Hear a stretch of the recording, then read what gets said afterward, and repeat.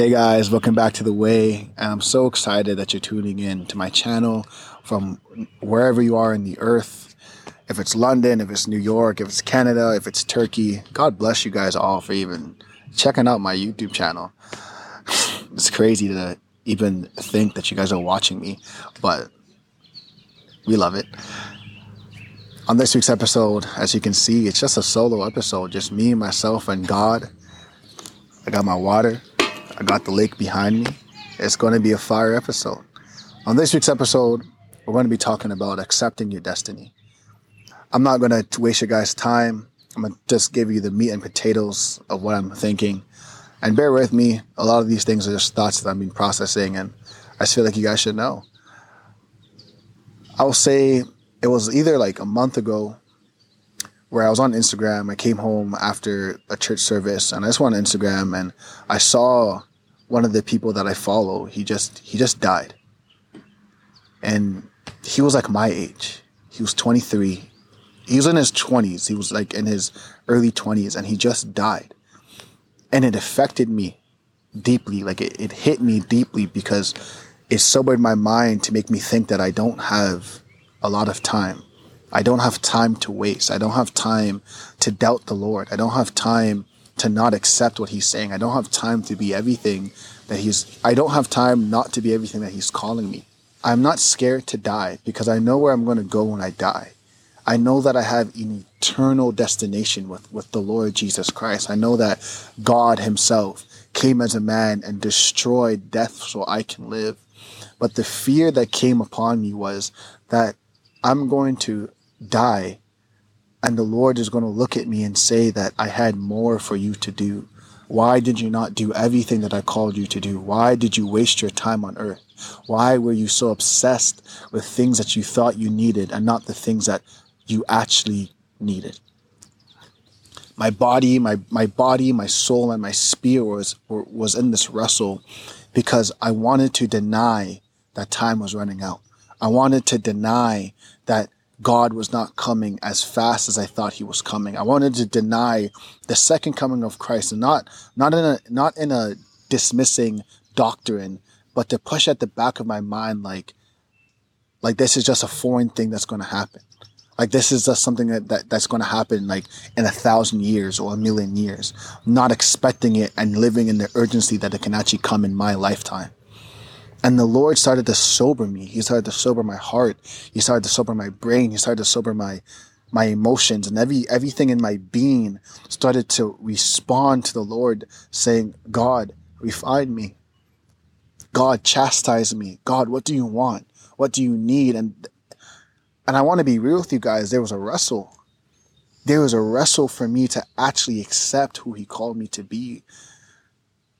And that is to be a son. I know I speak about this so much on my channel, but it was that core of my being that was wrestling with the Lord, because I wanted to do all these great things. I wanted to live out the call of the Lord. I wanted to move from glory to glory. I wanted to be that guy. And I was doing the things that God was calling me to do. I was making disciples. I was doing the outreach. I was preaching the gospel. I was doing all these things, but I lost him. I lost him in the fear of time. And one of the greatest things that the Lord told me before was, you don't have that much time, but you also have time. The way that he explained it to me, he was like, I have given you as much time as you needed, no more and no less. That I have jam-packed every single second, every minute, every year, every decade for me and you to know each other. Today when I woke up and I did my devotions, I've been in the book of Ecclesiastes, and I was reading Ecclesiastes 6, verse 10 to 12. And I'm reading from the NLT version. It says, everything has already been decided. It was known long ago what each person would be, so there's no use of arguing with God about your destiny. The more words you speak, the less they mean. So what good are they? In a few days, our meaningless life, who knows how our days can be spent? Our lives are like a shadow. Who can tell what will happen on this earth after we're gone? I read that verse And the part where it says, who can argue with the Lord about your destiny struck my heart. And there's many things on this earth right now that can snatch away your destiny. For some people, you feel like it's your job. For some people, you might feel like it's your spouse or your significant other. For some people, you might think it's even yourself. But I want to tell you the truth. The thing that's snatching your destiny is actually not those things. It's your faith. Because when you don't put your faith in Jesus, when you don't put your faith in what he already called you to be, which is a son and daughter of him, you're going to start to do things outside of the nature of God, and you're going to be frustrated. You're going to feel burnt out. You're going to feel like everything on this earth is heavy. You're not going to feel the peace of the Lord. You're not going to feel the sound mind that he promised you. You're not going to feel the triumph that you read in the Bible because you're working with your own hands. And this, in Christian terms, is what we call a work mentality. We call this work salvation. When you put your faith in works more than the finished product of the Lord. When you put your faith in the things that you can do more than the hands of God. One of my favorite verses and one of my favorite phrases in the Bible, and I'm paraphrasing, it's in the Psalms. It says that unless the builder builds, you labor in vain. What does that mean?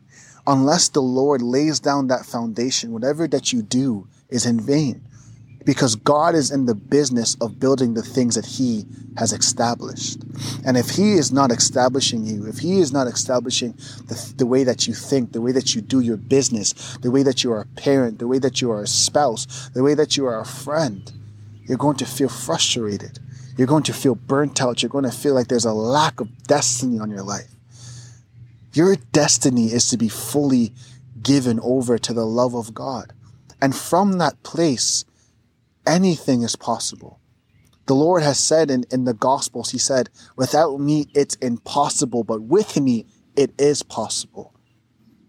The problem that you're having today is faith. Faith in believing that God is actually calling you. Faith in believing that everything that he said is true. For some, you guys are wrestling with your callings. You're wrestling with the things that God is calling you to do. You're wrestling if you even have the confidence to do it. But let me tell you, it's not about if you have the confidence to do it. It's not about if you have the ability to do it. It's about if he has the ability to do it.